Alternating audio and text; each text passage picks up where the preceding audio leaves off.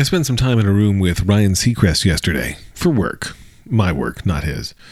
I mean, it was his work too, but I don't know.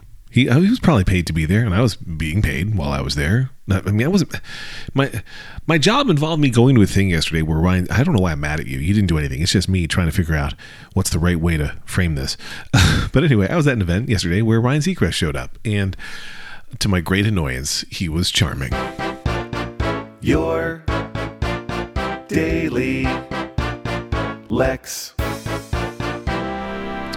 actually have no beef with Ryan Seacrest, and I appreciate that now I've met both Ryan Seacrest and Carson Daly. I met Carson Daly years ago. I went to his house one time to help him with tech support and wrote some sketches for him that he performed, which was fun.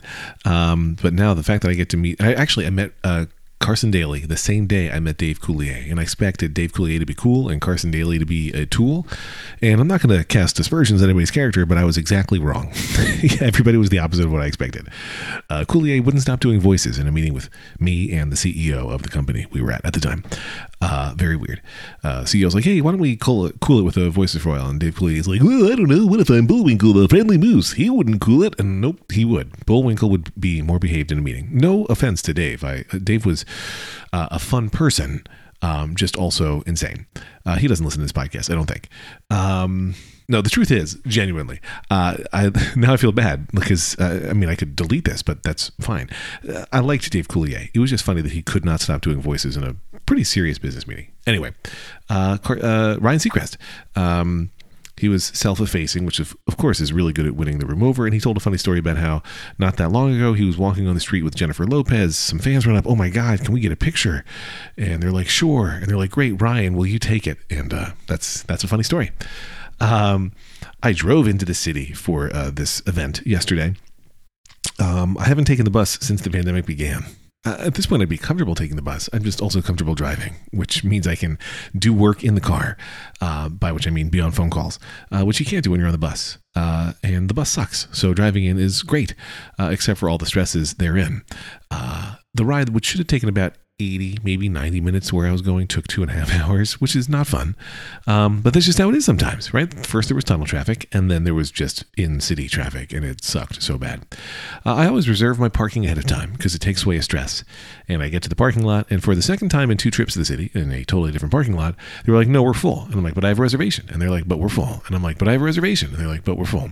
So the last time this happened, I just hung out there anyway. Waited, glared, friendly brontosaurused it up, and eventually they were like, okay, we'll park you. This time I tried that again. They're like, no, we're not going to park you. And so I still have to stay there while I'm canceling the prepaid reservation through a third-party app and then book another one and then go there. Just very annoying. It's fine. I got it done. I got a parking spot, but just such a giant pain. Slightly less of a pain, frankly, candidly, honestly. I'm open. I'm full of candor with you because it's work paying for their thing. So I don't want to charge my job extra money for an unused parking space, and I demanded a refund from the app before I went to the next parking place.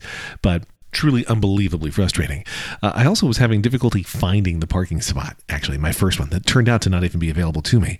But I was using my GPS to get to the lot. I had read the parking lot's advice on how to find it, whatever. And then as I got close, I just kept not finding it. And I eventually had to call a friend and ask them to look at a map online so that I could actually navigate to the parking garage, which worked out just fine. And then I couldn't park there. It's all fine. Everything's fine. It's fine. It happens. And I try so hard not to have that stress stay in me. So like you've now taken almost twice as long as you expected the drive in to take. You had to deal with that parking annoyance. And now finally you can go do the meetings you're there for all day. And I wasn't late because I had left plenty early because that's how I do. And I was really proud yesterday because I did let go of all the stress. I did not carry it with me, and it did not negatively impact the rest of my day. I just knew that, hey, I have a thing I can talk about on tomorrow's Your Daily Lex, which of course is now today's Your Daily Lex. That's time travel, I think. Lex.